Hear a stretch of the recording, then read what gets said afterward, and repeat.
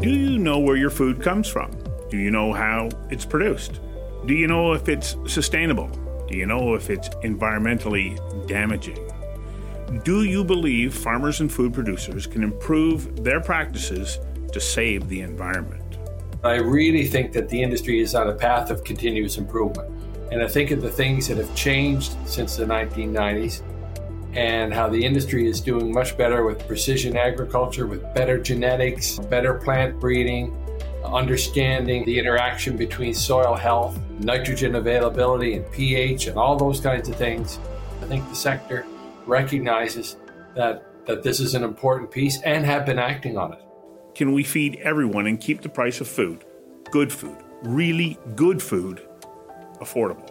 What role can vertical farming play in increasing yields, quality, and at the same time reducing agriculture's environmental footprint? Organic food, non-GMO, sustainable farming, ethically raised animals, carbon, the environment, and of course, nutrition. We're producing very sustainable food, and our focus is on baby leafy greens. We are using controlled environment agriculture. The greenhouse is a shell, so we're using the greenhouse, but we have a warehouse inside, and inside the warehouse we have vertical farming. We actually designed this ourselves, so we're very proud of that. And it's designed here in BC. It's Canadian technology. We are looking to implement it for ourselves, but in the future, we are actually looking to export this agricultural technology. Full automated system, so from seeding all the way to harvesting, it's fully automated and touchless.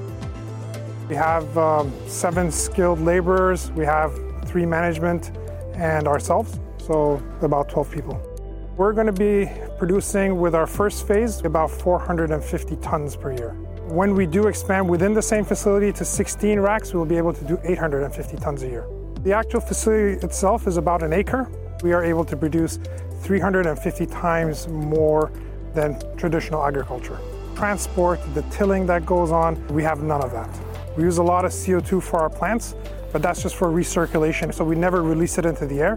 So we get more food, better food, with much lower environmental impact. This is the future of farming. It doesn't matter if you subscribe to vegan, vegetarian, paleo, blood type, Mediterranean, or raw food diets, the food has to be produced. So what roles do genetic technologies, innovation, vertical farming, local farming, and reducing food waste have on production, cost, and saving the planet? Our garden can help folks who are experiencing food insecurity by supplementing produce within Food Box program. Our garden was created with a sheet mulch, so that means we do not do any digging. We didn't do any tilling to make the garden at all.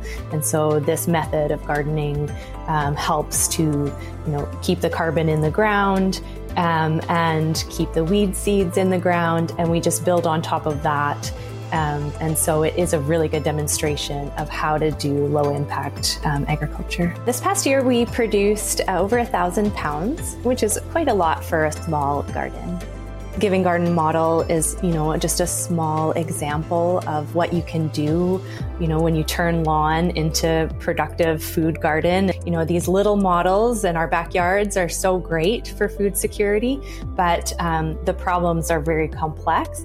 And so we need to think in a bigger scale of how do we lift people up, who don't always have access to local food.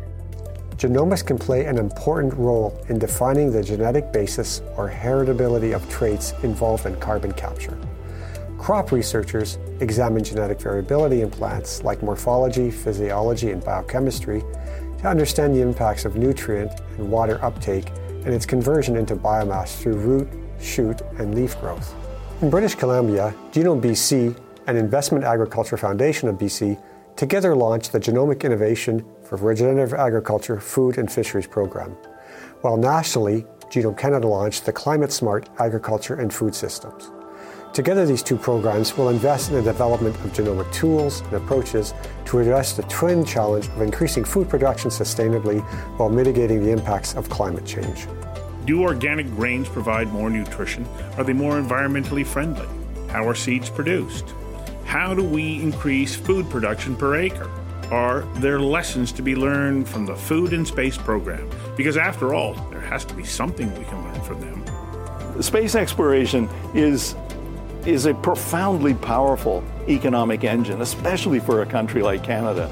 We try and figure out what the nutritional composition of the plants are that will sustain human life indefinitely. We need proteins and carbohydrates, so we need to expand the scope of commodities that we produce. If we can develop reliable, robust sensors that can meet the technical challenge of reliably monitoring nutrient management solutions in a hydroponic system, that is the biggest technical black hole in controlled environment agriculture today. We have the technology in many respects. We're going to get there with the nutrient systems. We're getting there rapidly. That's a good thing, and it will continue to improve. And it expands the scope of the technical solutions that we can bring to bear on high-density food production. Is or can British Columbia be a leader in changing agriculture's environmental footprint?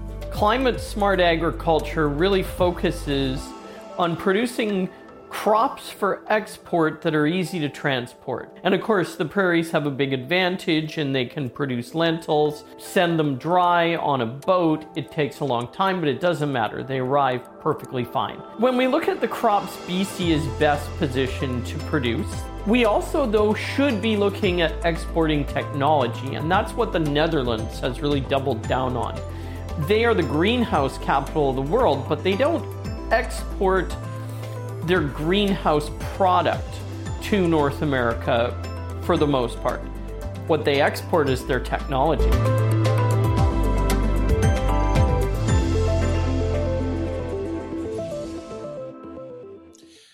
Welcome to Conversations Live, Climate Smart Agriculture, Growing Better Food. Tonight we come to you from the traditional territories of the Musqueam, Tsleil-Waututh, and Squamish First Nations, who have lived on and continue to call these lands home. According to Torfi Johannesson, the department head of Working for a Sustainable and Integrated Nordic Region, by 2030 we will need close to 50% more food than today, 45% more energy, and 30% more water. Tonight, our objective is to examine ways that genetics, technology, a rethinking of agricultural practices. What are we learning about growing food in space and growing food in community gardens? And how can those endeavors offer to grow better food, increase food security, and grow more, and improve agriculture's environmental footprint, which, by the way, is significant? So let me start by saying this evening is not about pointing fingers at food producers. Rather, we are examining ways that will, as stated in the Future of BC's Food System report, it says, we believe that with the right strategic initiatives, British Columbia can and will be a world leader in food production and strategic initiatives. The province is well positioned to take that lead thanks to a booming technology sector. As well, we have a strong agricultural brand that is respected everywhere as high quality, safe, and environmentally sound. And let's not forget, our ports are a gateway to sharing our food with the world. But we also have a secret weapon, a half-century dedication to prioritizing agriculture through land protection and stewardship. And we have an impressive panel tonight. They are Frederica De Palma, the Chief Scientific Officer and VP Research and Innovation at Genome BC. Peter Dillon, Chair Ocean Spray, the Rich Berry Group, and the Chair of the BC Food Security Task Force. Philip Steenkamp, President of Royal Roads University. Karin Monhaus, Chair, Terramera. Bahram Rashdi, the co-founder and CEO of Fresh Green Farms and Up Vertical Farms. And joining us virtually from the University of Guelph, Evan Fraser, the director of the Errol Food Institute and a lead member of Food from Thought Research Initiative. As well, chief editor of the Vancouver Sun Herald, Monroe, joins me tonight to hurdle some questions at our panel. And now, just before we begin, I'm going to express my wholehearted gratitude to our sponsors who make this evening possible. Our presenting sponsors are Genome BC and Genome Canada. Our event sponsors are Stem Cell Technologies, Fortis BC, Landlord BC, Polygon, BD Development, the Port of Vancouver, Research Co., and of course our media partner is the Vancouver Sun.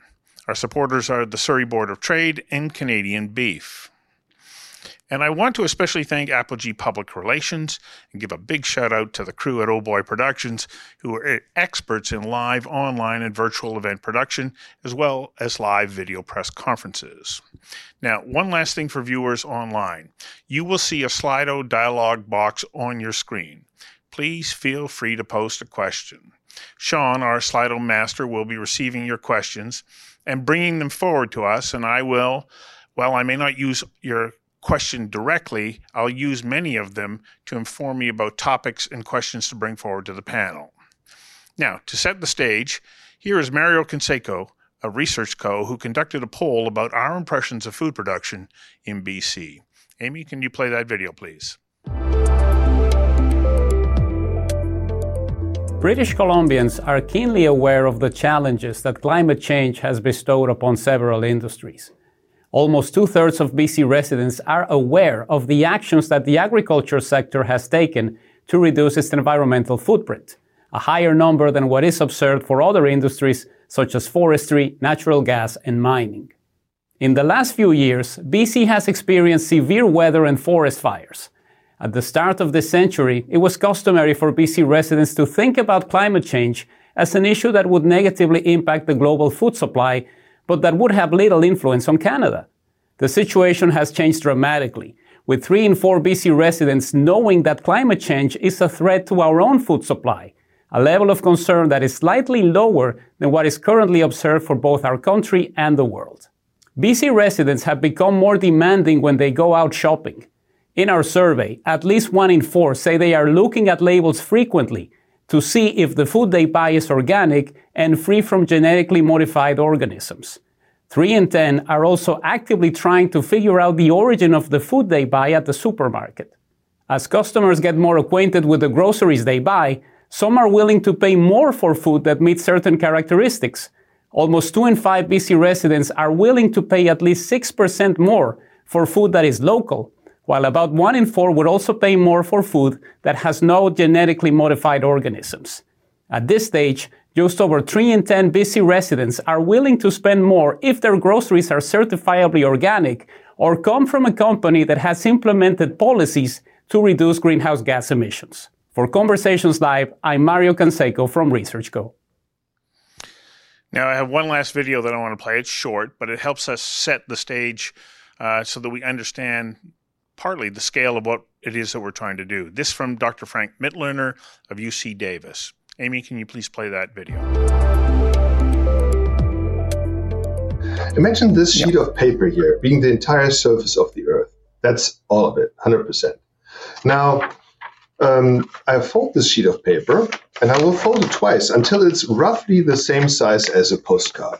What you see now is roughly the total amount of land in the world. The rest is water and ice. That's all land in the world. Now, this here is my business card. And the equivalent amount of my business card is all agricultural land. So this here is all land.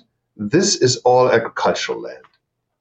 And if we now take this agricultural land and we fold it into one piece that's 1/3 and the other 2/3, and then rip this business card into pieces, then we have a agricultural land mass that's 2/3 marginal land. And marginal means here you cannot grow crops because either the soil is not of good enough quality or there's not enough water. That land is referred to as marginal land. Okay, so 2/3 of all agricultural land in the world, but also here in North America, is marginal, cannot be used to grow crops. So what do we do with that land? We graze ruminant livestock there. And why? Because they can make use of cellulose-rich feeds. Cellulose is a carbohydrate. They're the only ones that can digest that. Humans and monogastric animals like pigs and poultry cannot. So 2/3 of all agricultural land are marginal, can only be utilized by ruminant livestock. The remaining 1/3 of my business card is what's called arable land. Here you can grow crops for humans and animals. So that's how limited we are with respect to total land in the world that can be used to grow food for people. And I want to bring one more nuance to this. This 1/3 of my business, Scott, the arable land, has to be fertilized. Half of that arable land is fertilized with chemical fertilizers, and the other half is fertilized with organic fertilizers, which almost without exception stem from animal manure. Now to our panel. That helps to set the stage. We have a big task ahead of us tonight, and when I say us, I mean everyone who has a connection to the production of food and also the consumption of food. Now, Peter, I just want to give you a heads up that I'm going to come to you last on this first question because of your role as chair of the Future of the Food Report, which speaks to many aspects of climate smart agriculture, but it also covers topics that can add to our discussion tonight. So, Frederica, I'd like to start with you. I'm going to ask you and then all other panelists the same question. As stated in the food report, can BC and by extension Canada lead the next agricultural revolution, one that is climate smart? And I'm assuming that you're going to say yes. How are we going to do that? Thank you for the question and thank you for the invitation on this panel. You asked me if they can, and yes, they can. That doesn't mean they will or would, but yes, it's absolutely possible. I think BC, as you have already in your introduction illustrated, has a number of components here that are extremely strong in the ecosystem for this to happen. There's the technology, there's the environment that is extremely resourceful. There's a lot of water. There's a lot of agricultural land, and an incredible amount of innovation that is bubbling up in the ecosystem. I think one of the things perhaps that will allow the switch or accelerate the switch would be to think about this in a more holistic way than we have done in the past, and perhaps referring also to the Ministry of Agriculture and Food strategic framework that they've just released in 2022 in BC, with a focus on regenerative agriculture. Regenerative agriculture is this holistic way of thinking about agriculture, where we push the innovation. Yes, we push the increase in economic profitability and in productivity, but we do so with an environmental stewardship in mind, with a social responsibility, and using responsibly indigenous resources and indigenous agriculture. So if all of these pieces come together, I think this is possible. But genomics are going to play an important role in that. It's the technology, it's the innovation, absolutely.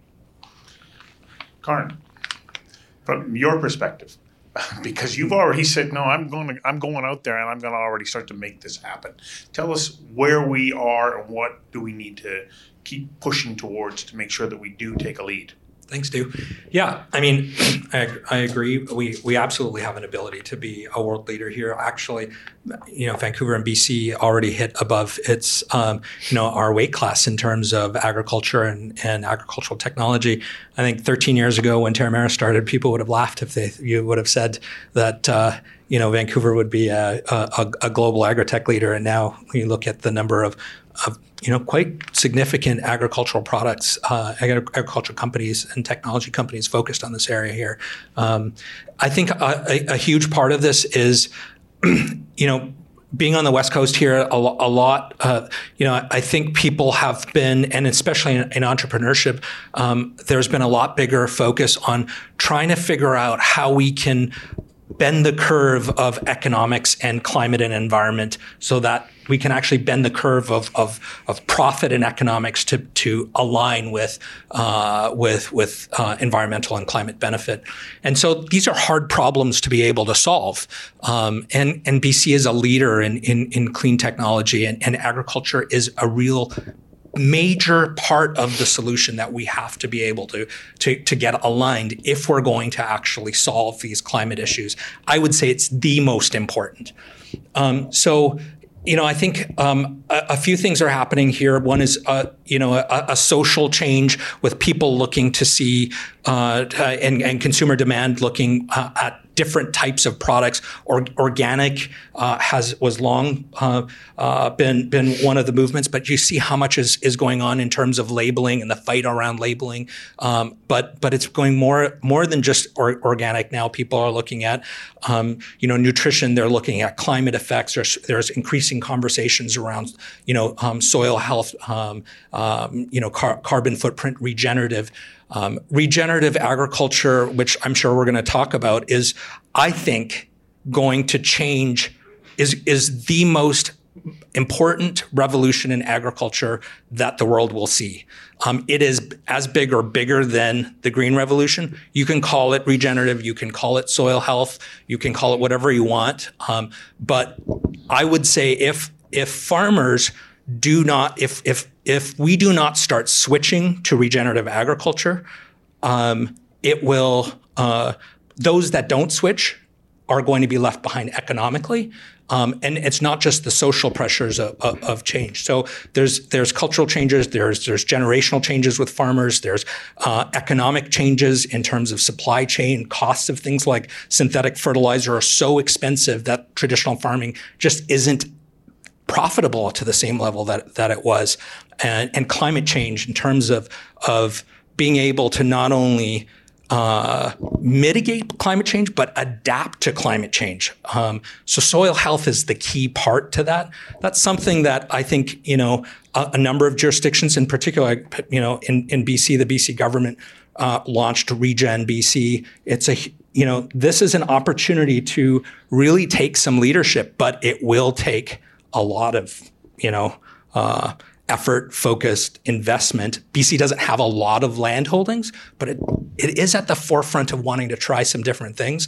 And that's, I think, probably the greatest opportunity is this wealth of technology and technology companies and clean tech companies in Canada, and this opportunity to utilize a first mover effect on regenerative and start showing the economic value, not just the climate and the carbon footprint value, but the economic value of regenerative agriculture. And third, I would say, is the opportunity to potentially, and this hasn't been talked a lot about, but the opportunity to leverage marginal lands or unused lands, as well as all lands in the agricultural land reserve. We're not using a lot of the lands that we have in the land reserve. And so how do we actually take that asset and turn that into something that allows us to be a world leader? Evan, I see you nodding there. And you're, in Ontario. Thanks for joining us. It's much later at night for you, but I appreciate you joining us, because so much of what is happening at the University of Guelph, you've created this center of, food production excellence and research. Are we in British Columbia, do we need to say, yes, we can take a lead here, but we also need to recognize that we're part of a national program or a national network? So I think this is a wonderful question, and I think this is a brilliant conversation, and I firmly believe that we actually face a generational challenge, but also a generational opportunity here. And the previous speakers, Karen and whatnot, have articulated that. I'll put it this way: the farmers on the planet over the next generation will have to produce more food than all farmers ever have cumulatively in all of farming history. That's the scale of the challenge, and the scale of the opportunity is that the same technologies that created the internet, the same technologies that gave us 7 vaccines within 18 months of a new virus emerging, those same technologies can change how we produce food.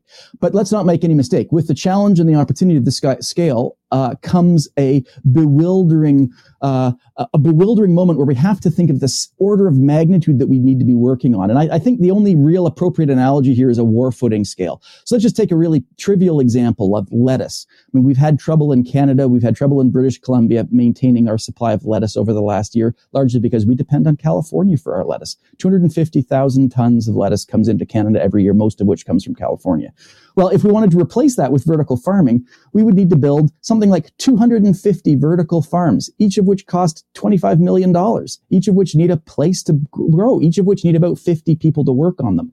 That's 10,000 employees and $6 billion of investment just to get on top of our lettuce supply. So while the opportunity is enormous and the challenge is great, we have to be thinking on such a huge scale of ambition, a war-footing scale of ambition.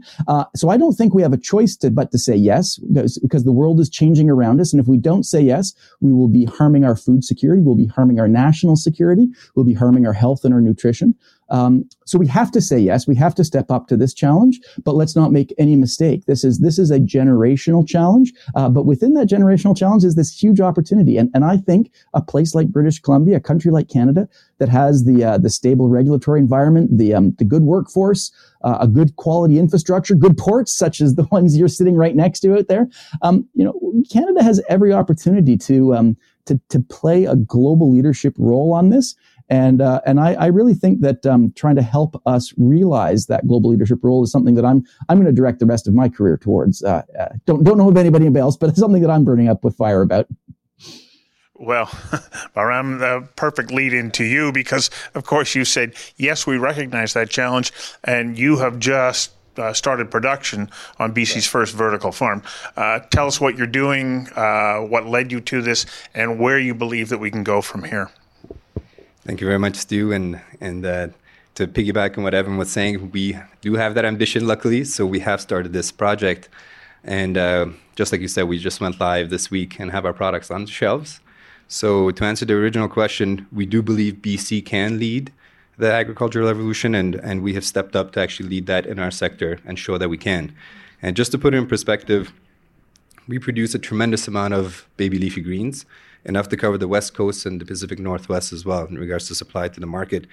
And what we do at Up Vertical Farms is we design, build, and operate commercial scale, high density vertical farms for baby leafy greens. And we've decentralized the model that the panelists were talking about, where they supply and distribute from a central location such as California and Arizona.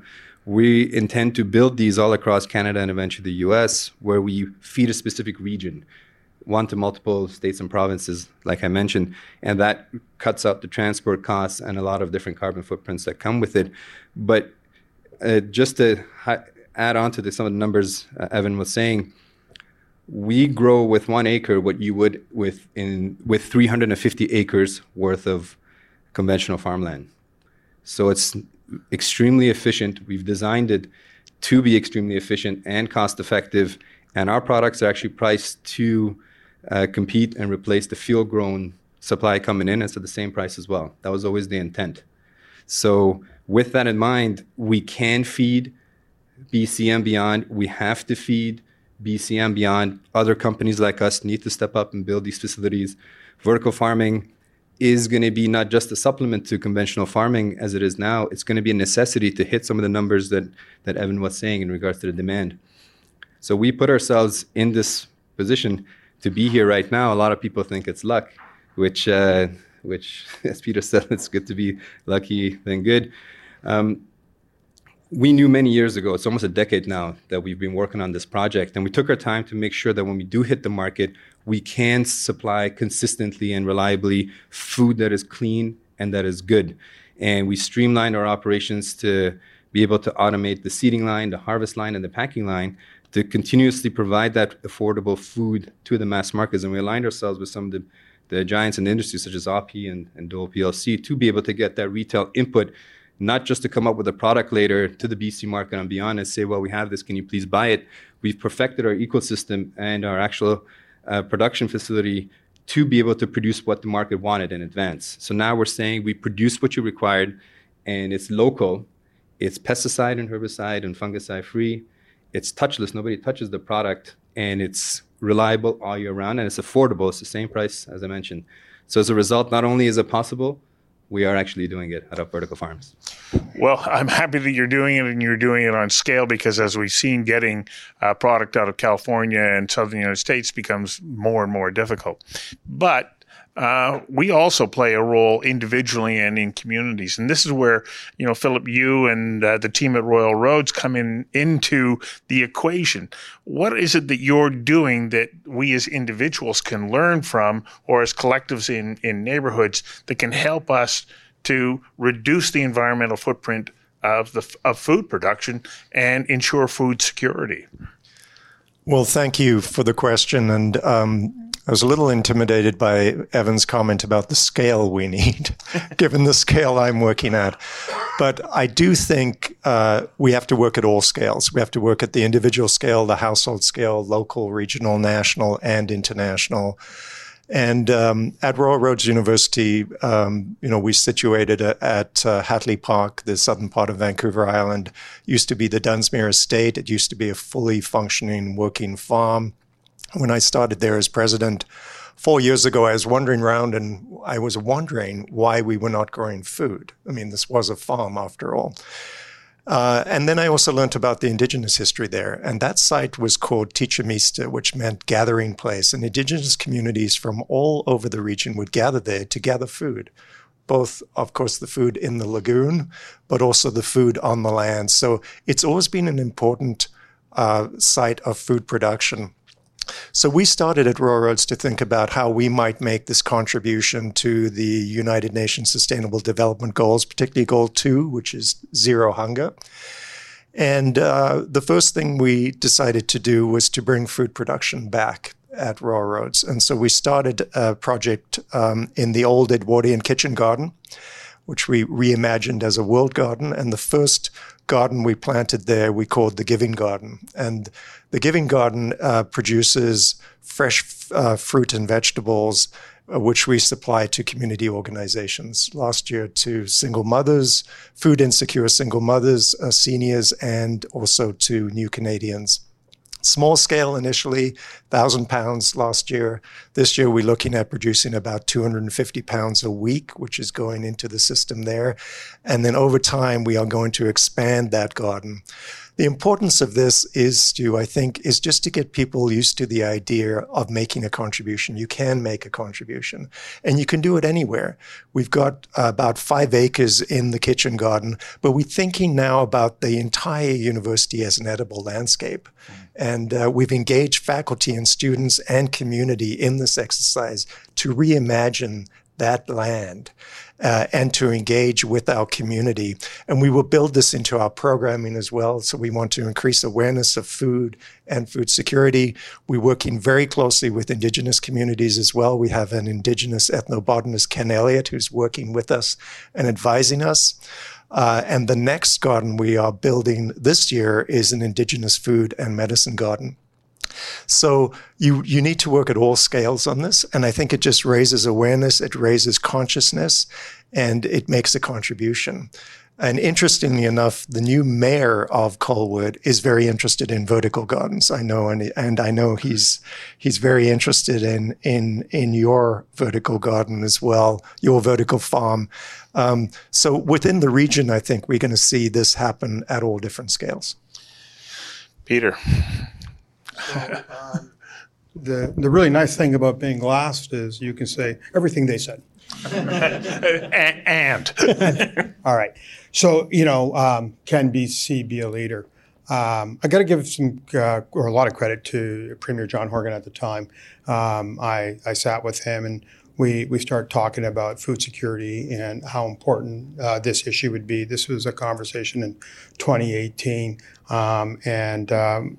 Farmers knew this already, that production was dropping. And they couldn't understand and figure out why production would be dropping year after year. And I remember talking to then Premier John Horgan, and they would just start talking about, what's going to happen? Because listen, we're at 8 billion people on our way to 9 billion people. How the heck are we going to feed everybody? And I think, some of the people ahead of me have really pointed out that this is going to be a significant problem, the amount of food that has to be produced. So we went on our way and started doing this food security report, and identified areas in the world that were really leading, cutting edge, like the Netherlands, Singapore. We start trying to say, okay, well, what can we do? And at that time, Premier Horgan always felt that we could be the Netherlands, of the Americas. And do I believe we can? I believe we certainly can. So we had our report in 2019 and 2020, just before the pandemic. Here was the report was delivered to the BC government, and as we were trying to look at the report, we realized that production was one part of what we thought food security was, and farmers will tell you the amount of waste that occurs on the farm because they just can't get their product to manufacturing. And one of the things we identified was that we had insufficient manufacturing of food products. And, as we look at climate change and solving some of the issues around weather, why is it that we're driving food 1,000 miles to get processed and then driving it back to consume? And how much are we wasting along that time as well? So we saw that, and I mean, as everybody feels it now, we in the pandemic and the supply chain, food inflation, and one of the things that we had said about a year or two ago was the cost of food isn't coming down anytime soon, and that's because there is such a demand, a shortage. We're seeing production dropping. And I can tell you, the two gentlemen here to my right, it's not one or the other. It's both. It's actually both of these guys are going to solve what I think is some of the things that we need to do and how we look at food production going forward. But we also have to actually think about the consumer at the end. How do we get food to the consumer in the most efficient way, get it to the shelf? That's where almost 100% of people buy their food, on a shelf. So what is the impediment to us increasing that kind of food production in BC? Do we have underutilized agricultural land reserve lands? Can we not bring that production in and give them an advantage that they wouldn't be able to have if they were operating on industrial lands or elsewhere? Yeah, Card raised that, but I think there's an underlying issue here. Why do we have such unused agricultural land? The cost of sending it away, as opposed to manufacturing it here, is tremendous. It's not economical for growers. Blueberry farmers are having to send their fruit across the line and then bring it back again, right? So there is a higher cost when there is no manufacturing or processing. We'll call it processing here. And so one of the things that we realized is that there was a shortage of processing. But yeah, I mean that's one part. And I think on the vertical, the other thing we realized is that you ask a really important question, but we live in Canada, where in many provinces winter is like 6 months of the year. So we're kind of not able to grow for the other 6. So we rely on other jurisdictions. And I was at a conference of a lot of farmer cooperatives, and they had the Secretary of Agriculture speak to it. And today, I mean, everyone is realizing food security is national security now because of the shortage of food. And there are a lot of movers now. A lot of these farmer cooperatives, a lot of these food companies have realized that production is dropping and are prepared to invest, and today are investing billions of dollars trying to figure it out on how to get production of food up. And I think one of the things that these two are doing, which I think is really important, we talk about moving food to places. What we should be moving is the technology, because I think we're coming to a point in time where it's really local. Grow local, process local, feed local. Because we have supply chain, we have climate change, and we have pricing of food. And we have to start thinking about how we can drive kind of a local economy here. So, question. Hands up everywhere. Bahram. And then I'll come to you, Karan. Thanks, Stu. Just to add a bit more insight as to what Peter was saying in regards to figures, when we say we feed BC and beyond, we produce up to 850 tons annually in our facility, in the 1 acre facility of baby leafy greens. So BC's consumption, based on Nielsen reports and Nielsen data, the full consumption of baby leafy greens is 750 tons, whether it's in retail or food service, et cetera. And so we're entering the market with 9 racks out of the 16 that is built for, entering in with 450 tons of annual production of baby leafy greens. And then we ramp up to 850. That's a tremendous amount of baby leafy greens. And you will never get the whole market of BC, but as a result, we intend to feed all of Western Canada. And we are actually on shelves in April across Western Canada, starting BC, Alberta, Saskatchewan, all the way to Manitoba.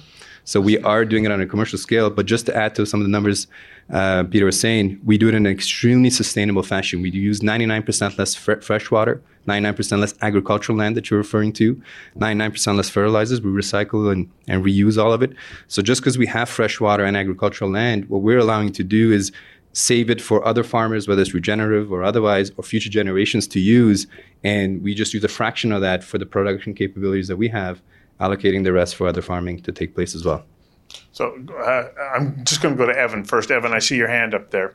Thank you. I'm not quite sure how to get your attention, but I was successful, obviously. Thank you. Yeah. So I really want to just jump into the point that Peter made about the loss of the processing sector. So I did my PhD at UBC 25 years ago, and I remember interviewing a farmer in Delta who described how his career as a farmer had sort of been losing processing markets. So he'd produced potatoes for a potato chip company, but the potato chip company had closed. And then he produced strawberries for a strawberry freezing facility, and that had closed. And he'd just sort of gone one after another until he'd sort of lost all sort of crops and was sort of thinking of what on earth to do with his land. So this is something that's been systemic across Canada.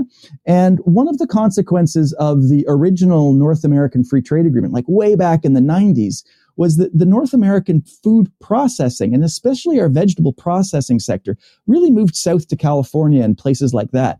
And the Canadian farmers have been absolutely at a loss for accessing markets. So if we want to build back our food sovereignty, we want to build back our ability to process food. And processing is really important because it extends shelf life.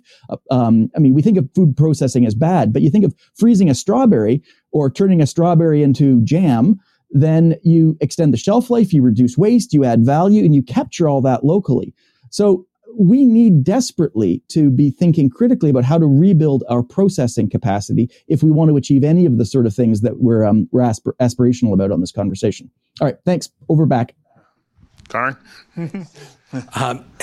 First of all, I just want to support what Peter and build on what Peter and Evan are saying. This is out of my area because we're not in the processing, but just from the farmers that we're working with, one of the key things that we have seen is just the lack of modern infrastructure and investment in agriculture here in BC.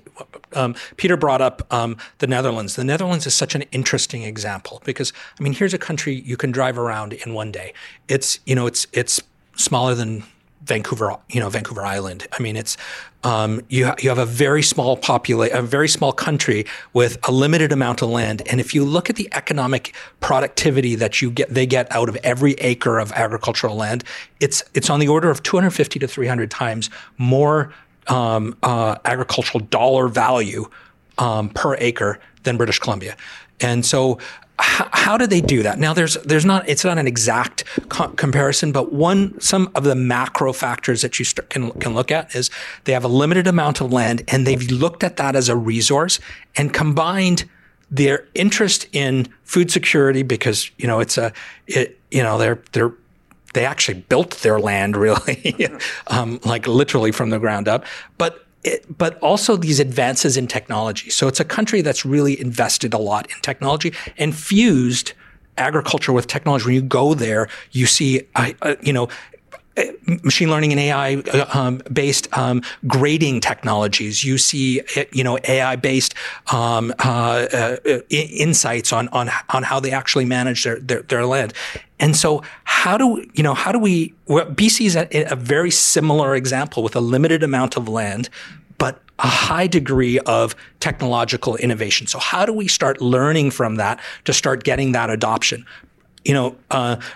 production or processing isn't our scope of area, but it is an example. That, for example, there's a regenerative farm on the Sunshine Coast where I live called Persephone, and Brian Smith, who runs it, he wanted to actually start saying, okay, how do we start utilizing ALR land and have a value-added production here? So actually started growing hops and barley on the land, and then realized there's no production. They don't have the facilities, and it's $500,000. But $500,000 to a small business is a lot of money. So they have to send it all the way out to the Okanagan and ship it back to be able to actually use the stuff. It became it's not even valuable anymore to even farm the land locally to produce. To produce the crops that go into the beer farms. So like, how do we, they aren't large amounts of dollars. The same thing with regenerative agriculture. It's,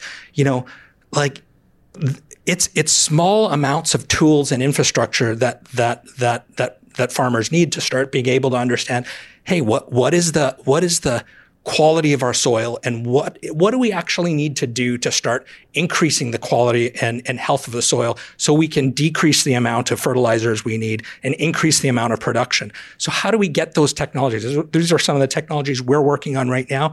It costs dollars per acre, a few dollars per acre. So how do we start bridging this really Canadian problem of we've got markets here and we've got technologies here, and how do we start bringing our technologies into our own markets so we have the global leadership rather than shipping it to the rest of the world? Okay, you're asking that question. Where's the answer? So, yeah. I mean, there are certain things. I mean, this requires both cultural and policy things. So, for example, Canada has really invested a lot in R&D. So we're really good at R&D to a certain level. We're not really good at growing that to commercial levels. We're good at growing small businesses, but how do we grow small businesses to medium businesses and large businesses? So, some interesting ideas have been put forward to say, for example, instead of how do we incent the industry to de-risk their use of new technology? Because that's one of the key things here in Canada, right? We're a little more conservative than our southern neighbors, and a little more conservative to start adopting new technologies. And the key thing for a farmer is, hey, this is my whole livelihood. My profit may be going down right now because fertilizer is more expensive, the processes, labor is getting more expensive, but at least I know this. So if I'm going to take a new technology and start implementing it, what's the risk to me? And so one of the key things that I think we need to start looking at is, how do we start underwriting some of the adoption risk of technologies for our local growers? So are there credits? Just like we have R&D credits, Terramera gets a bunch of R&D credits.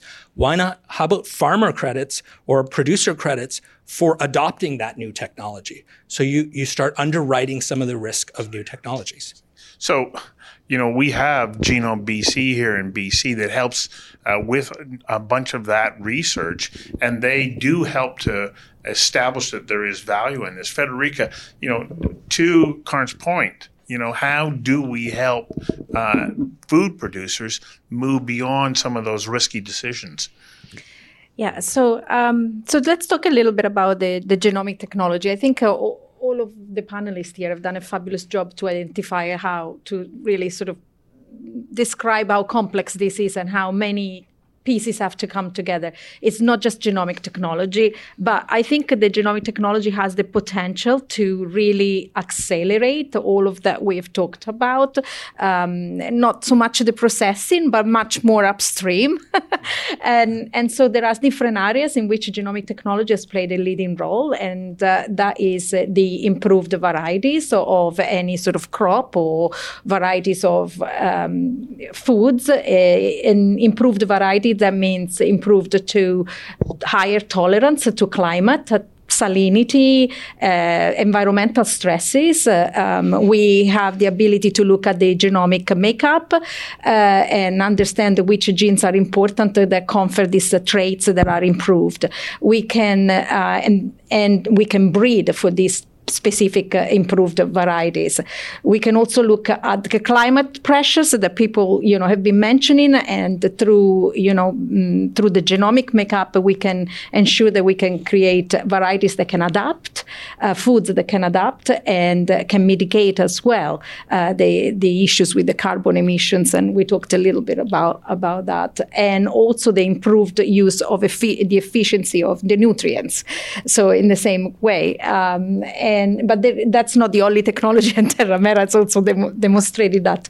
And of course, we have the waste. We talked a lot about the waste, and so microbial genomics and is helping us in ways like this. So this is sort of the way that genomics is helping accelerate. The other thing that is really important, and I think BC has also very much a strength, is also protecting from a surveillance diagnostic point of view what comes into the country and also what gets exported in terms of viral, in terms of diseases, contaminations with diseases. And so genomics has the switch to very old molecular ways to new sequencing technology has allowed to do this much, much faster, and has put us in a much better position to export our foods and also to check when we import our foods. So this is a sort of but I think there is an issue. I see us laughing and nodding. But I think there is an issue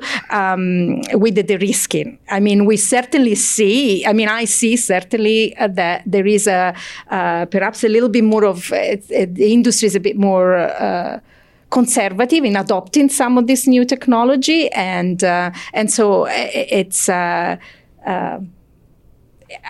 How there are different incentives that I think that the province could give to allow this uptake of technology for economic benefit. I'm going to turn over to Harold right at the moment. Harold Monroe, Vancouver Sun. You have a question for the panelists. Oh yes, thank you. Very interesting so far. There was a mention earlier of labor, and I am interested in that perspective as well, perhaps for I guess two different angles here. One, we hear every summer about a shortage for labor in the valley for pickers, and the Okanagan for pickers as well. If we're going to ramp up production, where are we going to get the workforce to support the industry? And then you talk about vertical farming and new technology. Do we have the programs in our universities and college to train the next generation of farmers who need to know about these things? Peter. Yeah, no, thanks for the question. I love the question. You're absolutely right on the first part. Are we short on labor, farm labor? Absolutely. I would even go as far as saying if we didn't have the foreign worker program, we would not have many farms left in British Columbia or for rest of Canada. Young people just don't want to go to conventional farming. They just don't. And it is so critical. Every year, we get less and less people that are interested. Just the process of getting people here is now starting to become a little easier. But to your point, British Columbians, Canadians don't want to do it. Now, what's being done on the technology side, it's actually a really different mindset. Let me share a story with you. In 2019, I was in New York City at an AgTech conference. And it was about 350 young people, kind of like, well, even younger than Karn as well. I mean, very young. And I was standing in the room, and one of the older people there, and I'm looking at this 350, and I go, "What do you guys do?" They go, "Well, we're farmers." "You're farmers? Well, where are your farms?" They go, "Oh, on the rooftop here or in a container over there." And that was my aha moment. It's not that young people don't want to grow food. They're just redefining farming. I think we think farming as a field, a tractor, and a farmer. And they think, no, farming is actually in a room, moving this button, using these controls, have a white lab coat on, and growing food production. And I walked away probably the most inspired I ever was that, you know what? Young people are not disengaged from growing food. They just don't want to do it in the conventional sense. But I think businesses like this are going to re-engage young people to come back and grow food. So when we grow food that way, are we addressing some of our environmental and climate issues because we're taking that transportation out, we're keeping it local? Philip, I know that you want to jump in on this topic too. Yeah, thank you. And I noticed that we've got the Dean of Food and Land Systems from UBC in the audience tonight. So I want to do a shout out to UBC, University of the Fraser Valley, and others who are indeed doing some excellent work in these areas, and I think are preparing the workforce of the future, both in terms of high tech, but also in terms of the kind of local engagements I've been talking about too.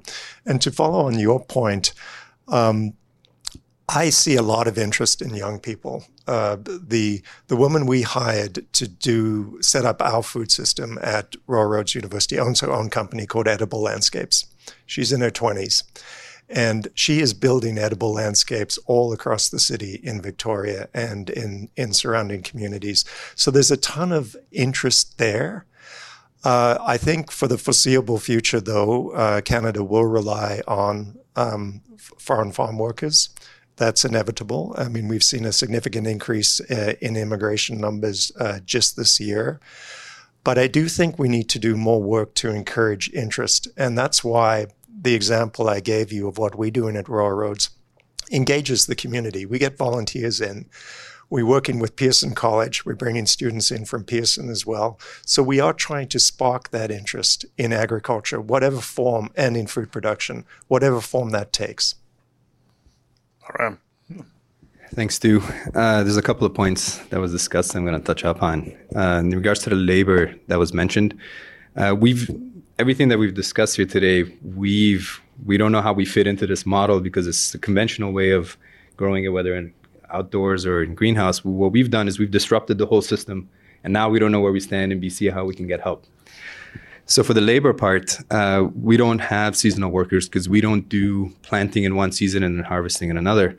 We have just-in-time production, which is rare in agriculture. It just doesn't happen. What we do is we stagger our production over our actual racks, dedicating different tiers that are individually controlled to be able to grow for different life cycles. So at any given day, we seed and also harvest at the same time on the other end after a 14 to 21 day cycle based on the variety.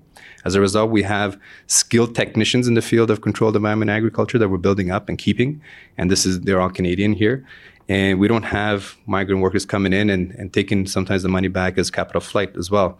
And in return, we're going to start working with universities and getting these new generation of Canadians trained, because we have noticed that a lot, as Peter said, people don't want to come to the old way of agriculture. They're looking for tech, they're looking for innovation, they're looking for challenges. And there's no shortage of brilliant minds in Canada. We designed a whole facility with Canadian engineers and architects and builders. And now new generation Canadians are working for us and with us to improve our systems. And they're very, very smart. And that's what when we started this whole project, we're wondering who can come in and work with us. And you'd be surprised to the brilliant minds that are out there looking for opportunities to come and help in ag, because there's always been traditionally a little bit of a gap introducing technology into it, and we are doing that.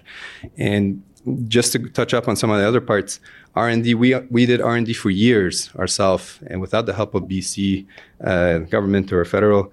And so we don't know how that would happen and how we can get help for that. We designed the whole thing. We grow on site, we pack on site, and we distribute. And we're putting a huge dent into the capital flight that happens for baby leafy greens. Over 90% of baby leafy greens across Canada is imported from the U.S., whether California or in the wintertime from Arizona. And so we're keeping all that here to be able to do that. Go ahead, Stu. So you're true entrepreneurs, and that entrepreneurial spirit is important. Evan, I see your hand up because I think you want to jump in on that very topic. Oh, well, this is again, it's one of these ones that's so important and so huge. So some high level stats, 40% of the Canada's farmers are going to retire in the next decade, and most of them don't have a succession plan. Currently, the sector faces a 24,000 person a year labor shortfall, and we're expecting the sector to need 63,000 more workers in the next 10 years. So there's this enormous gap between what we've got in terms of trained workers and what we need in terms of workers. And the short-term strategy has to be our immigration. And Peter's completely right. We wouldn't have farms if we didn't have temporary foreign workers.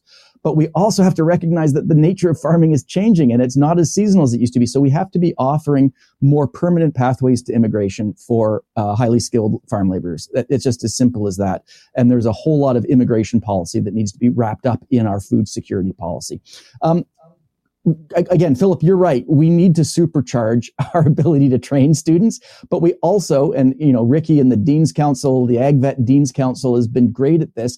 We need to recognize that Peter is right, that the farmer of the future is just as likely to wear a lab coat as drive a tractor. And that means we've got to break down those silos between like engineering and computer science and ag science, because we need sort of an all hands on deck interdisciplinary approach to training this new kind of farmer that's as likely to be in a vertical farm as grow potatoes in Delta. And both are important. It's not an either or, it's an and both scenario that we need to be mobilizing here. So, Sean, that is almost a perfect segue into our top question here on Slido, isn't it? Yeah, there's a good, and it's a really current question as well from Karina Amali. Are we able to access the new federal budget on clean technology, environmental and climate innovations for BC agriculture?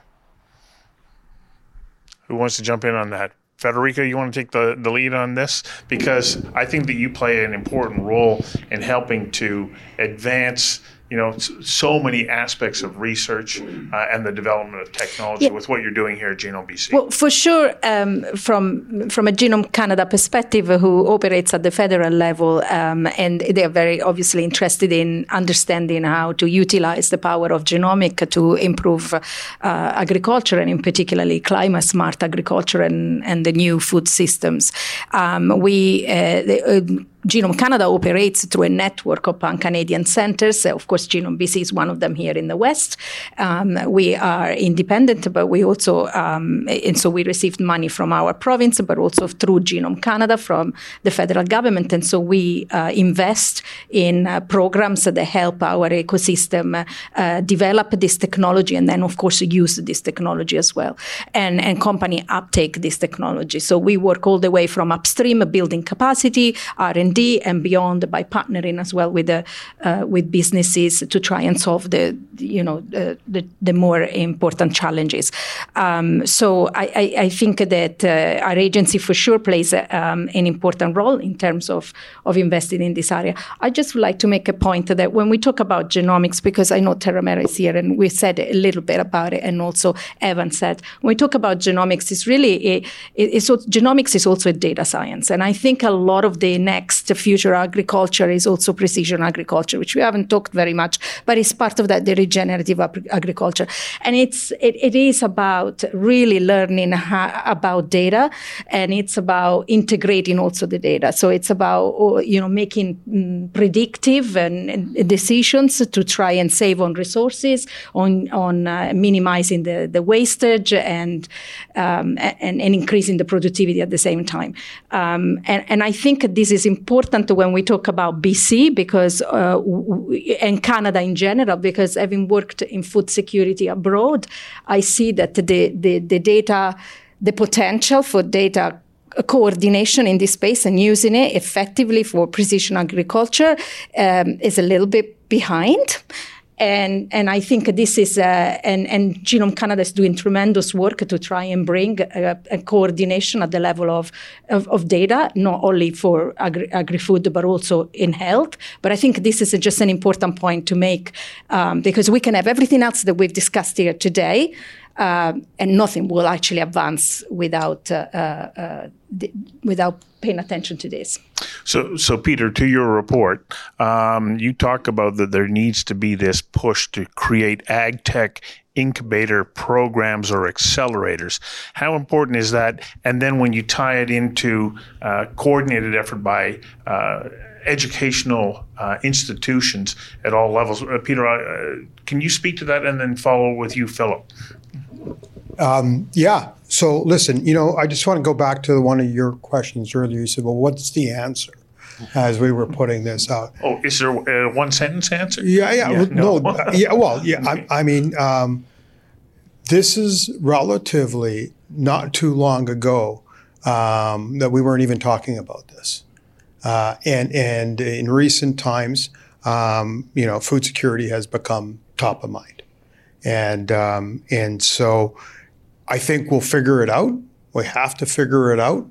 And there's smart people, not just here, but in many other rooms that will.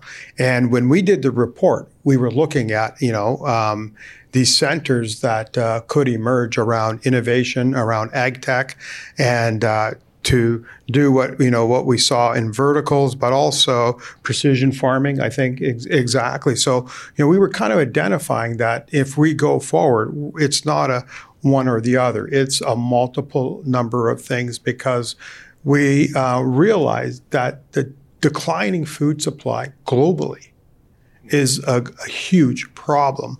You look at Europe this summer. They had the hottest summer. And I don't know who drinks champagne around here. I think a few of these panel members probably do. But the Champagne region, in for the first time in France, didn't grow a grape. And it just is now starting to show that you just can't rely on the same thing. And as we looked at this report, it was about disruption. It was about looking at doing things differently. How do we do it? Supporting the existing, conventional way, but also looking at new methods. And there's so much noise going on, not just here, but around the world on what ag tech is. And I think it is getting defined. It's getting defined by these guys here. It's getting defined by other people as well. But, you look at the Netherlands. You really, we talked about the Netherlands and how they've, kind of looked at growing food completely different. The USDA actually now recognizes ag tech as a very viable opportunity around food growth. And, it's kind of one of the few administrations that have actually said this is about the future. So it's I'm not sure I answered your question, but the question is quite a big one. Philip. We're in the middle of something that Dr. Thomas Homer-Dixon calls the poly crisis. So these crises we are seeing, this is not a perfect storm. This is not a coincidence. These crises are converging, and they're feeding on each other, and they're going to multiply. And, Evan made the point about the need for multidisciplinary, interdisciplinary approaches, and we absolutely need that right now because all of these issues are interconnected. So climate change obviously affects food supply. We saw the way in which the pandemic cascaded into the economy, then into politics. The atmospheric river here in BC in November 2021, devastation through the Fraser Valley, cut off our supply chains. You mentioned the crisis in Europe, the drought and the heat. That's going to continue to occur. So it's not an issue of local versus global. We have to do both. We have to relocalize as much as we can. So we're growing more, our supply chains are shorter, but we also have to keep trade open too, because there will be this variability across the world.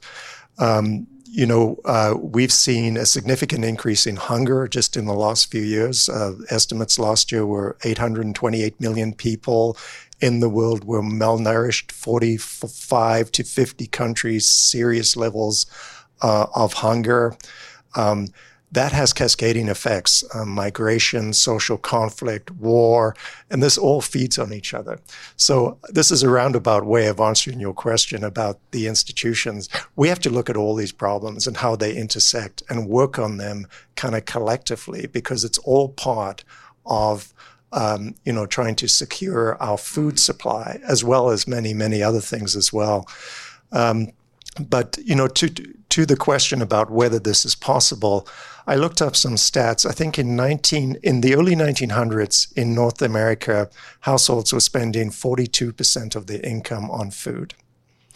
And in the years before the pandemic in North America, it had got down to around 10%. It's starting to rise again. So we've done this before. We've seen these technological revolutions before. Evans, I think, painted a very vivid picture of the scale of the challenge in front of us. But you've heard, I think, tonight about the remarkable technological transformations that are available to us. And in combination with really good policy and kind of cultural change, I absolutely think we can get there. Darn. So I just wanted to pick up on a couple of topics that were just threads here. So one is data and two is climate. So, I think I did a disservice a little earlier, not talking enough about what Terramera did. So first of all, I just want to preface that and say, as a company, not many people actually know what Terramera does, because the guts of it is kind of will put you to sleep. It's very deep technology on machine learning, data science, computational chemistry, and we work together with Genome BC on key issues on how you start to understand how we deal with some of these major problems that are affecting agriculture, like particular pest pressures, for example. And one of the major issues we hit as a company was, how do you get, once you're innovating in this space of biological, organic, the new frontiers of what might work on a farm, how do you get the data back? And agriculture is just like, we have this conversation in medicine. It's a similar thing here in agriculture, because the data sharing and data privacy is a huge issue. So we ran into all kinds of issues around testing out new things out in the field and being able to quickly iterate and figure out what's working and what's not, so we could train our machine learning and AI systems to be able to work better. We hit such a snag that we ended up having to develop our own systems here in Vancouver, which go and simulate conditions in a field, and we run it in our own systems to be able to train that. So I say that because as we start to push forward on solutions on things like regenerative agriculture and soil health, we will need to figure out how we understand and democratize solutions in agriculture by seeing what worked in one particular farm and how that can be applied to all farms to be able to meet the scale issues that Evan was talking about. So the second thing I wanted to talk about, where data combines to climate, Terramera just spun out a new company called Miraterra, which is focused on soil diagnostics and soil health, applying our technologies towards that. And we're trying to now figure out, how do we get these out in a way that it's economical to be able to share that data. So here's a way for a farmer or an agronomist or a landowner to start getting your soil data right away, but the product on the front end has some, says, all the data is yours, but the aggregation of that data is for the uses of democratizing how you actually increase soil health. That can be used either, publicly or in other ways. And we're going to need to start figuring out how to deal with those data issues in better ways. But I can't help but feel that, okay, you talk about soil data. Yeah. What the soil composition is in Chilliwack is different than it is in the Okanagan, and is different than it is in central Alberta, and everywhere you go it's different. And so how important it is that we have a community of researchers and scientists working together to share this information, so that when we're developing products that they work across multiple geographic zones. It's so important. I mean, it's, when we talk about precision agriculture, we actually forget about the soil. We think about inputs, fertilizers, pesticides, and then maybe sometimes plants. But the soil is the foundation. It's the foundation for profitability on the farm. It's the foundation for, the nutrients that are coming into the food, and it's the foundation for climate. One of the things that we forget about is how important soil is to the climate, to the solution. We can't solve the climate crisis without focusing on driving some of the carbon that's in the atmosphere back into the soil. So there's about 1 trillion tons of anthropogenic human-produced tons of carbon dioxide equivalent, too much, that we've put up into the atmosphere since the Industrial Revolution. 250 million, a full quarter of that is actually carbon that was released from the topsoil. So over the course of the last couple hundred years, that's That's carbon that's purely out of the topsoil.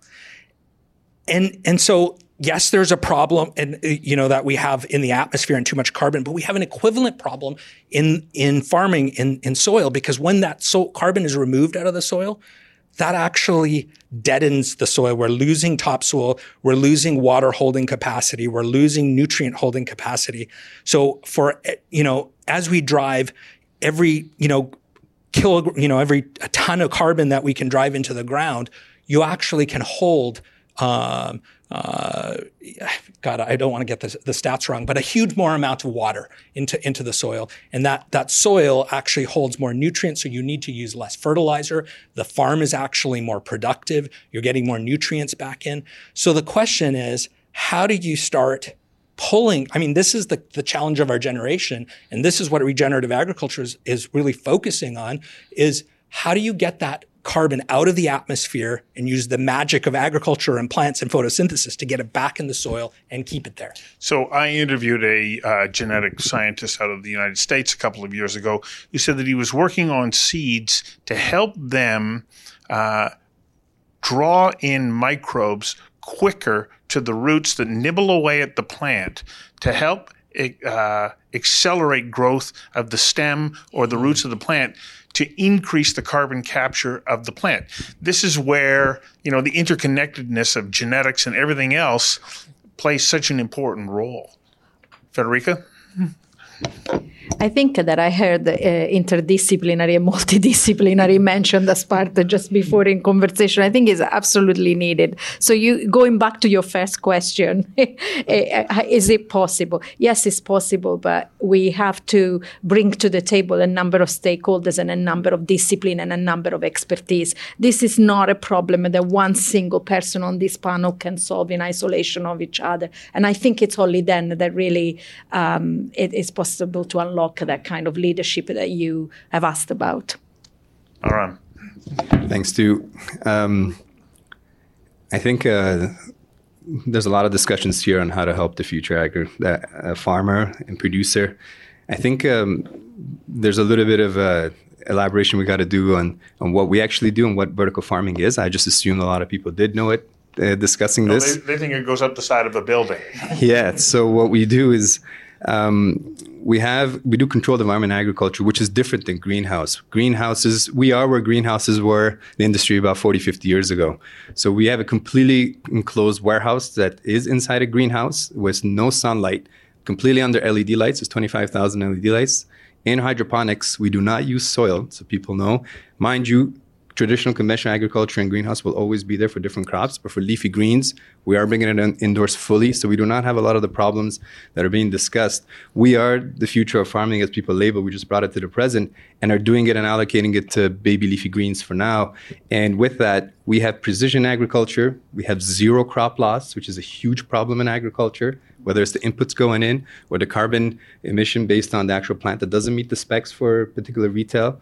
And with that plant, the actual plant and root kind of microorganism balance that the previous professor was talking about, you were mentioning, that disruption or imbalance is permanent now in California because of that change in temperature. What has taken many, many years for it to balance out is now disrupted, and you get proliferation of different viruses and fungus and bacteria, and is ravaging the crops and the farms the producers of baby leafy greens, and that is not changing. So we knew this about 10 years ago when we were looking at the stats with our partners and my brother, and we said, this is going to become a national security issue for food security.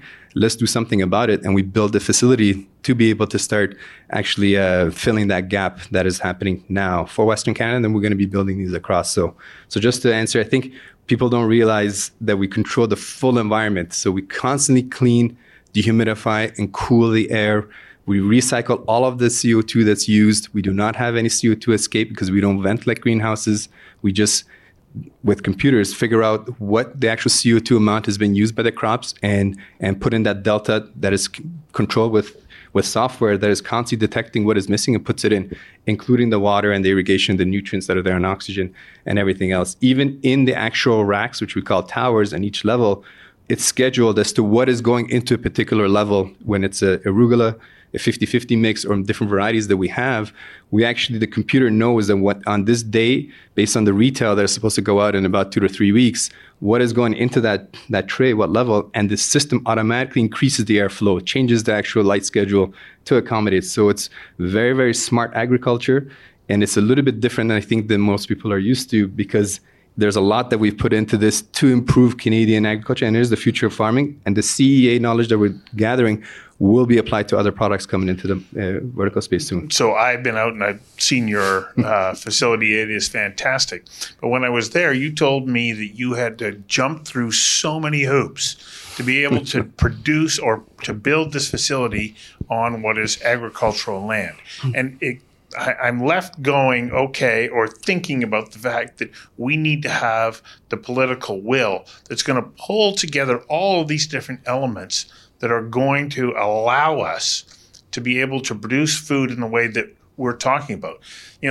I can't also help but think, we live in Canada. We have a short growing season if we're growing outside, 90 to 100 days if you're lucky. We're forced to drive towards technology. But it's a combination of things. Peter, you talked about we need to be having these conversations. How important is it that we have political leaders who understand how important the production of food in an environmentally sound manner is conducted? Yeah, thanks, Stu. So let's get real for a minute. By 2030, over 1 million acres is going to be coming out of production in California. And we all know how much we rely on California. We need this. We really do. And it's been a journey. It started with the Food Security Task Force report. I'm glad to see that your facility is up and running, because one of the regulation changes that the provincial government made was to allow vertical farms on the ALR, which is the right thing because it is farming, it is growing food. So we really do need the political push on solving these issues, because it really scares me when I look out on food production, because we're just seeing less and less in the conventional way. We're going to need companies like yours to step up, not just leafy greens, but other opportunities. And I think now the message is resonating politically as well. I think the evidence is now come before the politicians that are starting to realize we have to act, and we have to act now. And this is the only way we're going to have some sort of sovereignty, food sovereignty. We're never going to be completely, because we're going to rely on so many other areas because of being in Canada, but we can certainly move the dial towards, gaining some sovereignty back. Yeah, just a short point. Food systems worldwide contribute about 1/3 of greenhouse gas emissions. They're responsible for about 80% loss of biodiversity and consume about 70% of fresh water. So clearly something has to change, and we see it's changing in California. So policy is absolutely critical, because we've got the technology, we've got the innovation, you've heard a lot about it, but without the policy, without good policy, we will go nowhere. And so we have to put a price on climate change. We have to put a price on biodiversity loss. We have to have good policy around animal welfare, around compensation, all of those issues. So it's an absolutely critical point. Thank you. Frederica, yes. I loved what you just said, but it goes back to how we started this with the regenerative agriculture principle. That's what regenerative agriculture is when we are thinking about food security, productivity, economic profitability, but we do it by understanding the environment, protecting it, stewardship, social responsibility, the policy structure, the regulatory structures. So we're back where we started. It's key. So talking about regenerative agriculture, Evan, I'm going to come to you in a second, because you and Lenore Newman wrote the book, Dinner on Mars, and I was just out at your university talking to Mike Dixon and his food and space program. One of the things that he points out, that if by learning what we have to do to grow food in space, you can't have any waste, and you can't be running around getting new product to add into what you're doing. You're stuck with what you've got. So when we start thinking about the technology that's required to grow food in space, what can we learn from that we can apply to what we're doing here, especially in Canada, when we have this very short growing season? Evan. Well, as Mike Dixon, who you had interviewed, says, and we interviewed him for Dinner on Mars, and Mike's an old friend. He says if you can grow a iceberg lettuce on the moon, you can certainly grow it in a snowbank in Alaska. And the discipline of thinking about producing a food system on the red planet, which is what Lenore and I imagined when we were locked in our bedrooms during COVID and trying to figure out a project to work on, which resulted in our book. The discipline of trying to imagine a food system where every molecule of organic matter, every photon of sun's energy every milliliter of water is this precious resource is a really good discipline. And what you do is you actually, by imagining being off Earth, you reinvent or rediscover the circularity of Earth, where the tree drops its leaf, the leaf turns into soil, the soil gets picked up by the tree, and on it goes in an endless cycle. And it's our industrial system that has broken those tidy cycles. It's that industrial system that we need to replumb. And the great irony of Lenore's and my book, our thought experiment of how to have dinner on Mars, was that by imagining being away from the Earth ecosystem, we reinvent or rediscover the logic of and the necessity of the circularity of the Earth's ecosystems. So we need the systems like Byram and Up Vertical are doing, where every resource is utilized. You don't just vent carbon dioxide that you're fertilizing a plant with out into the atmosphere. You collect it again and you reuse it for the next generation. You don't just sort of spray water and let it evaporate or go wherever. You circulate it. And same with the organic matter. So it's really as simple as the childhood lesson of nature work in cycles, folks. And we have to redevelop that for the 21st century. So when I talked to Mike Dixon about this, I said, so does this mean that we can grow the food that we need in the far north? And he said, well, yes, we can, but can we afford it? And so as we move forward with these technological advances, he said, it's still less expensive to fly the food in from Southern California to the high Arctic than it is to build out these systems. But we have to get to this point where we have to be producing food in quantity. Do we also have to give the average person the idea that food is going to cost you more? And we have to accept that. I'm going to go around the panel. We're going to run out of time here. But, we have the vision of doing all of this. I think that the collective energy is here. But how do we do it so that the average person, or a family of, 4 or 5 is, struggling to make ends meet and buying food? Are we going to be able to produce it in a way that the average person can afford? Who wants to start? Mara, because you think that you can do that. We'll be eating lettuce. Yeah. You have to eat a whole bunch of salad by the time we're done. But the answer is yes. It's just going to take some time for certain products to become feasible, whether through automation or different light technology. We have done it for baby leafy greens. We are pricing it, and it's affordable for the consumer. We're replacing an existing market, which is field grown. Field grown supplies over 97% of the whole North American market for baby leafy greens, compared to greenhouse and vertical farming combined. So we decided with the Oppenheimer Group over 5 years ago to go after that market and displace it and provide clean, affordable food that lasts longer when it's grown indoors. So we are doing that, and we are working on other products in our R&D facility to be able to do that. But it will take some time for other products to come in. But certain ones like berries and full head lettuce and other products are coming indoors, and the R&D is being done for that. So by bringing that food indoors, are we then freeing up other land that could be used that will provide a bounty in other crops? Peter, I cut you off there. Did I redirect you there? I was just going to, on the previous question, just add, do I think that food will be affordable again one day? Absolutely.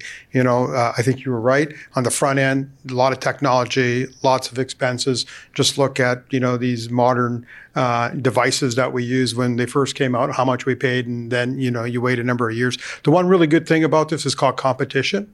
It will in scale. And when you have competition and scale coming in, I think we will be able to bring those costs down, but also coupled with good policy as well, where governments are also helping, lowering costs. For example, just on the vertical, it's a farm, right?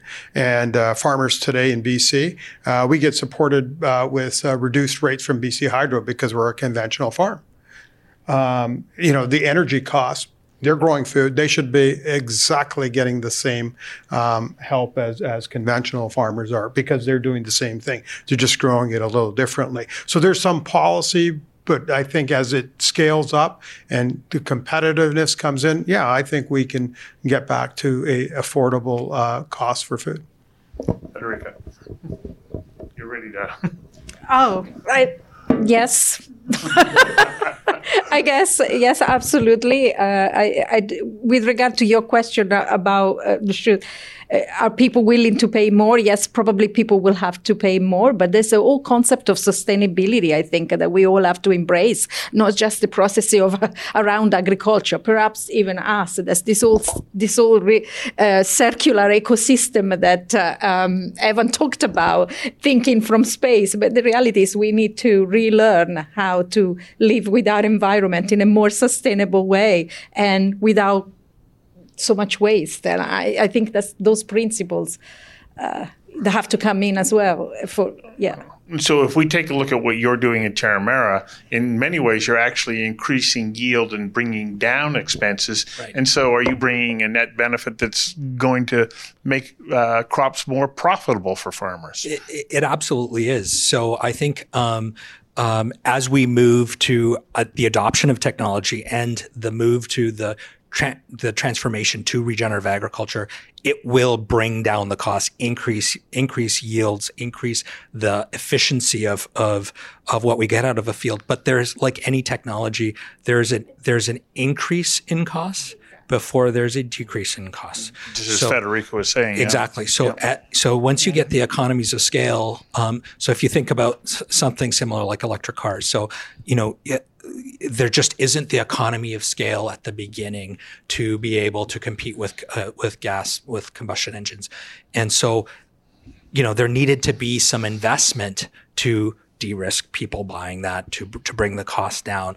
And now, as you're seeing the increase in adoption, the economies of scale in battery production and infrastructure, it's starting to get to the point where it's starting to get closer to in line with combustion. It's the same thing in agriculture. So I think this is particularly important on field, not to take away from vertical at all. There's, I think vertical farming will have, there's certain key areas like, leafy greens and certain vegetables, but calories will need to come from areas where you have the energy of the sun. And I also think, agriculture has been a net contributor to climate change. We talked about the carbon released from the soil, from tilling practices and from other practices. But soil agriculture is so important because we need to start covering up that land with plants that start being that engine to drive the carbon back out of the atmosphere into the ground. And as we do that, yes, there's a cost in new types of technologies. For example, in regenerative agriculture, you don't necessarily have one crop. You don't have a monocrop. You actually grow across the entire field. And so in that field, you have multiple crops that come out of it. So you increase the amount of profit that's coming out. But now you need some different equipment to be able to harvest that. And so those are the things that we're going to have to think about. How do we arm growers with either increased food prices temporarily before they go down, or some things that policy wise, like happened with electric cars, to really supercharge the transition. Philip, and then one last question, which has to do with genetics and GMOs and so on, because it's a question that's come up. I'm going to go to Sean here. Philip. Well, just a huge endorsement of moving away from the monocultures to the multifunctional landscapes. I think that's absolutely critical. But to your question, I agree that food prices will come down, but I think the transition is going to be very rough. And I think in terms of policy, we really have to focus on the food insecure and supporting the food insecure through that process. I mean, our obesity crisis right now is a crisis of people who cannot afford, many of whom who cannot afford healthy food. And the challenge, I think, over the next few years, as we get to that sort of equilibrium, is going to be to make sure that we have in place the supports for people who will face food insecurity locally and internationally. And one other thing I'd say is we really need to work on food literacy through this period. You saw the polling at the beginning, which was interesting, about people being prepared to pay more for organic food. But I just think much more emphasis on transparency and on traceability too. And there's a big consumer demand for that. And that would be very helpful in managing that transition. So, Sean, our last question will come from Slido, because I think it's important to address this, because food and genetics are so emotionally charged. Ask the question and then let's answer it, okay? You got it. The question is, what is the current extent of GMO and genetically modified seed and food products in BC? What are the labeling requirements? And are there any restrictions on GMO with regards to food?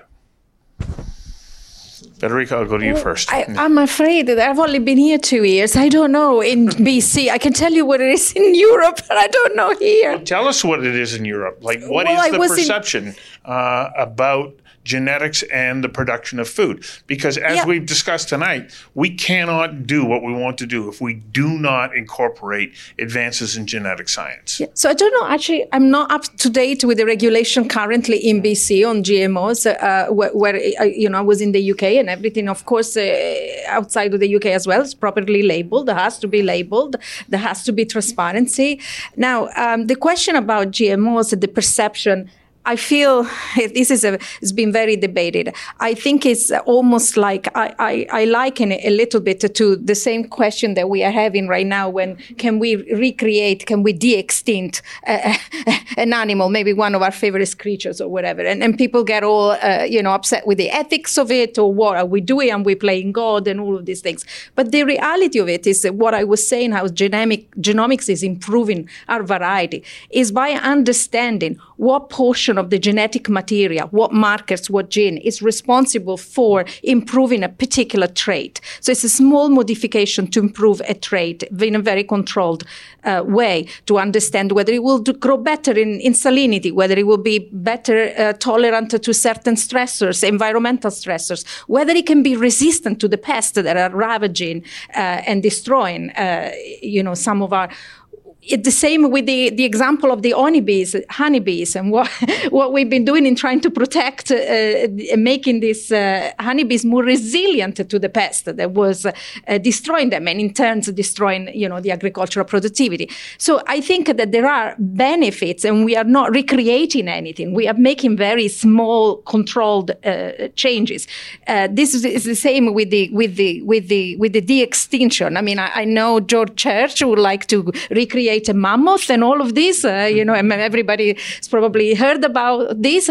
But the reality of it is what we can use is the knowledge of a genome now, and we can possibly understand what parts of genetic diversity we can reintroduce in animals that we are losing or going extinct. But that's about all we can do, and that's sort of a very beneficial. So I guess what I'm trying to say is it's a little bit shame, but this is the importance of communicating to the public and the social responsibility. Clearly, we didn't get it right in the case of the GMO. Clearly, we didn't get it right during the pandemic, and clearly, we're not getting it right. We're cloning mammoths. But there is a question here about us reflecting on this and understanding at what point, how can we do this better? it appears clear to me that we cannot meet our objectives in food production if we do not, as you pointed out earlier, have precision science working in individual environments to ensure that the plants, the soil, the seeds, everything have the best opportunity to mature and make it to market. Karn. Thanks, Stu. Just going on Federica's, I don't know the stats here, but I have a real difficulty with this because I feel like this is a bit of a red herring that gets out in the world. So the question, I liken genetic modification to a tool. So it's like a hammer. Like you can use a hammer to build someone a house, or you can use a hammer to bash their head in. So is it the hammer that's bad or how you're using it that we should be looking at? So same with genetic modification. Genetic modification is, you're looking at precision. We've been doing breeding for centuries. And what we're talking about with genetic modification tech is generally a much more precise breeding system. So in BC, for example, one of the advances was the Arctic apple. So now you had lots of waste from frostbite and lots of food waste, which contributes to climate change. And the Arctic apple now is resistant to that. And it was, a gene that was brought in that exists, that was introduced in a very precise way. So on the other hand, genetic modification oftentimes gets focused on things like the modification of plants to be able to withstand toxic chemicals. So, for example, you can modify and say, okay, well, we'll spray this synthetic pesticide and these plants are going to be resistant to it. So there's been a major use for that. It's actually also used in regenerative agriculture, but is the problem the genetic modification that people are upset at, or is it the use of the chemical? That's, I think we need to get back to what is the use of it and what is the value of it, how we do that, not getting upset at tools. Like it's getting upset at a hammer or a pencil. Well, I think it's clear that it's a very important element in our ability to ensure that we are producing climate smart food. Mm-hmm. We're already over time, so I want to just quickly ask each of you for just a quick closing thought. Evan, I'm going to start with you because you're the furthest out east and you're furthest down the panel line here. Let me start by saying thanks and I've learned a lot, and I've really enjoyed this experience. For me, my final remark would be that the industrial food system that we've relied on for the last 50, 60, 70 years is based on three assumptions: that the weather is stable and the environment fertile, that energy costs are low, and that every year it gets a little bit easier to trade things across borders. And when those three conditions are met, then the long distance trade of commodities using monocultures, although it extracts a huge toll on the environment and workers and animal welfare, provided a hugely robust, bountiful system. But those were 20th century assumptions. Those are not 21st century assumptions. We cannot assume trade is easy, that energy is cheap, and that the environment is fertile. And the kinds of systems we're talking about, which is a mixture of high-tech vertical plus soil-enhancing regenerative that breaks supply chains and makes them much smaller and more autonomous, that's the sort of logic that will win the day for the 21st century.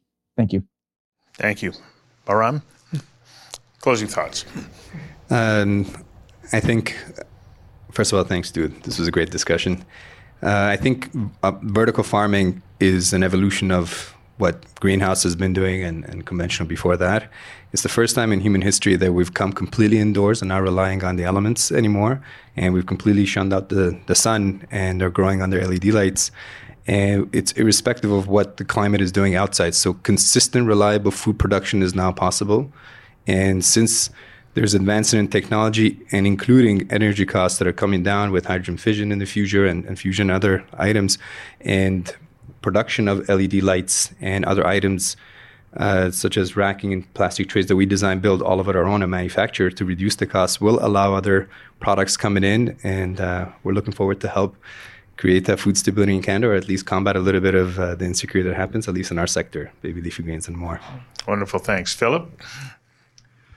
The assumptions that Evan mentioned are, we need to throw those out. Absolutely. And I guess the point I would make is just we need the humility to listen to people who are close to the land, including Indigenous people, who have been stewarding the land for generations. And, a lot of the language we use now and the things we think we've discovered are practices that people have deployed for generations. So just that humility to kind of listen to people who are close to the land and have that experience, I think is very important. Karin. I think there's a number of major lessons that we should learn out of COVID, which was, one, that we can't depend on the systems that we have expected for many years. Things could change on the drop of a dime, and supply chains may break, borders may close, and we've got to start looking at how we are able to produce and sustain ourselves in the event of any kind of situation, be it weather related or otherwise. And second, that we can adopt technology much faster than we ever thought we could have before. So how do we combine these two learnings and really start thinking about how we apply that to agriculture?